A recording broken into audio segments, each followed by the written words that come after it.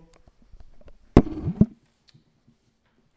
So I'll start by introducing myself. I don't have a lot of prepared testimony. I did testify before, I believe, all of you in August 2014.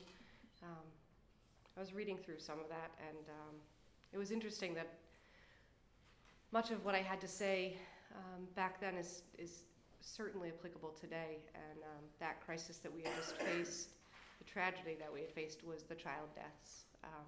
So my name is Shannon Morton. I'm an investigative and assessment social worker from the Burlington District Office. However, I have been asked to serve in this capacity in the Barre District Office since August 10th. I will be there for an additional week and a half before I head back to my district. And I do appreciate the opportunity that you've afforded me to come and speak with you and hopefully answer some questions. In addition to my role as an investigator and assessment social worker, I also am the vice chair of the statewide labor management committee. I also am the co-chair of our newly formed family services statewide staff safety committee. I also serve on the subgroup that is developing the family services staff safety training. So I am happy to go into a little bit of those questions if I can be helpful. I do feel it important to tell you that I sit here as a nearly maxed out social worker. I say this because my testimony may become emotional at times, but I feel that it's representative of those of us on the front lines. So I'll do my best to answer all of your questions, and I will do so from the heart and with the intention of furthering my practice and hopefully the practice of other social workers in the field. I know that there were some specific questions about the staff safety stuff, and this has been something that that has been a passion of mine even before our colleague was murdered. I've made public statements about the need for staff safety training, for better safety in the offices and better safety in the field. I hope that we can, from the tragedy and the spotlight of Lara's murder, make some positive changes to the way that we engage with families, but also how the community engages with us. In 2014, I highlighted the idea that child safety is a community responsibility, and I believe that this is absolutely the message that needs to go out, that family services cannot do this alone. When you asked about the list of law enforcement that has refused to go with us, what I will tell you is that I would be very hesitant to ever identify that law enforcement has refused to go with me anywhere. One, it hasn't been my experience that they have refused. It has been my experience that they do not have the capacity to respond to the great needs of our department. I think that by identifying specific agencies or folks that we encounter in the field would put me at greater risk. And I hope that the aim of these questions isn't to punish anyone, but to really highlight the needs. I don't think we need to be specific about who and when this happened. I think that we can provide you with the information that's necessary in order to increase the dialogue about how we can best tackle this problem. I think that family services, I assume that you've heard that there would be many benefits to increased staffing, that this would not only enable us to meet all the different state and federal mandates, but also to enhance our relationship with community providers and to better spread the responsibility of child safety. I don't think that this can be done with our current workload. We are stretched ridiculously thin and barely able to meet all of our mandates, let alone enhance, develop, or foster relationships with folks who don't understand our agency or don't have it in their own capacity to be of service to us. So I hope that we can shift away from the incident-based or the specifics about the problems, because I don't think that we need to get into that to really address the issues. I can tell you that I have hope that our agency will improve, that our service renderings will improve, and that we'll be able to maintain a staff that is committed to child protection. We need resources to do this. This is within our own department. And when I think about what would really help, it's really hard to think about, because the problems that our folks, that our clients face, that our families face, you understand. We're battling homelessness. We're battling substance abuse. We're battling, lack of access to daycare. There's huge issues that are far beyond what I can control, what my commissioner can control. And I just recognize that I do believe that folks are doing the best that they can. And when you said, I'm sure you'll be asking us for money, I'm sure we will. But it's not, I hope you understand that the people on the ground who are trying to do this work are doing the best that they can with an increased workload, with a higher complexity of cases. I've been employed by the department in this capacity since 2004. The average number of cases that I get assigned as an investigator is about 100 a year. That's the expected capacity that we have. However, the needs of those cases has evolved so much since 2004, and the number of tasks that we're asked to complete continues to mount. So I hope that there's room for the voice of the front lines to come here and to be heard, because I'm worried that we're creating a system that isn't going to be able to maintain the workers that are in it for the right reasons and want to do this work. I know that budgets are always hard to discuss, and it's always hard to ask for more money, but a greater public awareness that level funding our department is not sustainable for us to be able to meet the increased tasks and the increased workload that's coming at us. I fear what's being left undone. So I guess I'm happy to answer any questions, but like I said, I didn't have much prepared for today because I didn't have much notice. Shannon, thank you. You started out by saying, framing your remarks by saying something on the lines of, I'm Nearly maxed out? I'm nearly maxed out.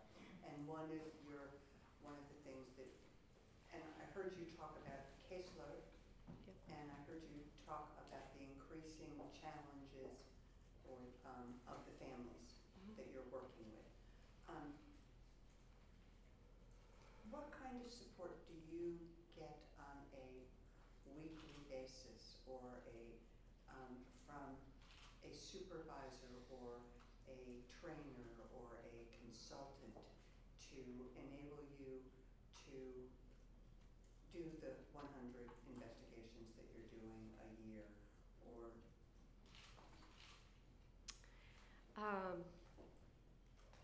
As I also stated, I've been in a unique position that I've been in the role of support to the Barre District Office since August 10th. So what I get on a weekly basis is likely very different than other folks in other districts.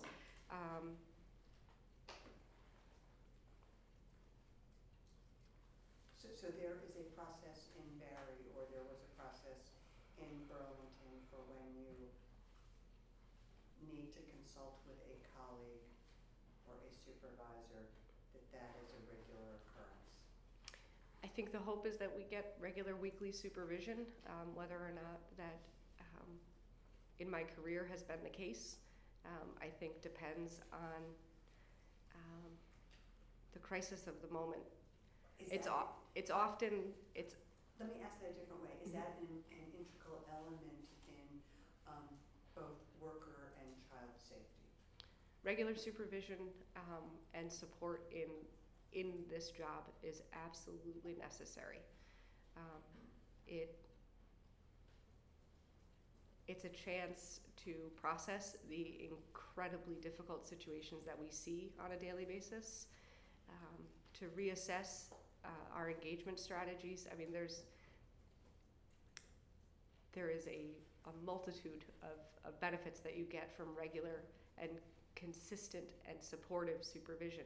But what I will tell you is that the time for that is often small because of the administrative tasks and the needs of our work. I know that we had some specific questions around training, and you were identified as, you can tell us what the training will be, and so, is that your question? Right, the 2-day training beginning in January? Are you involved in that, or? I am involved in that. I can tell you what the hope is. It hasn't completely been laid out. What I'll tell you is that the Family Services Staff Safety Work Group was able to review, along with the Child Welfare Training Partnership through UVM, that we were able to review a number of states' current policies and existing trainings, and we were given ample access to the policies and the trainings out of New Jersey that seemed to fit best with what we were looking for in order to train our staff. We have to tweak it because Vermont, we have our own practices and our own family engagement strategies, and we want to make sure that we make it Vermont unique. But we have a really, I believe, a great training model out of New Jersey that we'll hopefully be able to bring to all the districts, and finally provide our staff with safety training, which has not been in existence since I've been there. So it will be a 2-day training? My understanding is that it has been approved for a 2-day training for all staff. It'll talk about field safety, office safety, de-escalation, sort of the pre-planning for your home visits, the kinds of information that you need to gather, the thoughtfulness, and a big part of it, and what's coming out through our drafted staff safety policy, is the idea of a buddy system in our work. I think that this is going to be absolutely paramount in furthering staff safety, and really the way that also ensures child safety. I am hopeful that that's going to be our new policy, and that it will be supported by the legislature in enabling us to have the resources to appropriately staff.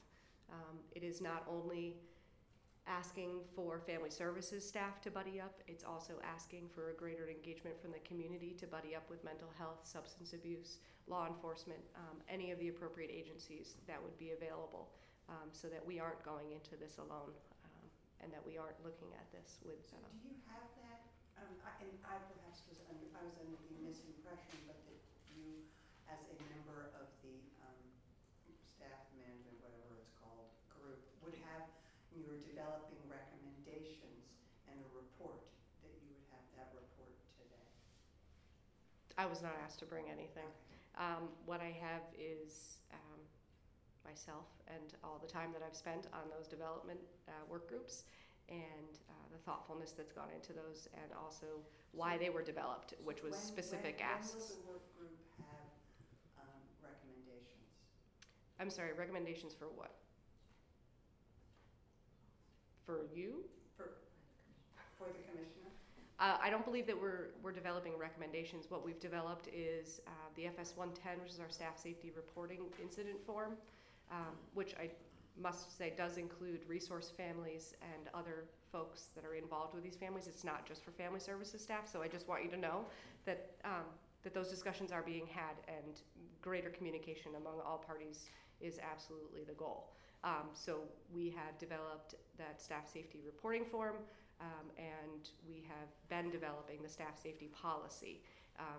In addition to that, we've also developed the staff safety training, but that hasn't been finalized, as it will be rolled out in January. And I believe I have a meeting on the 12th about going over the final, what that training is going to look like in the actual curriculum.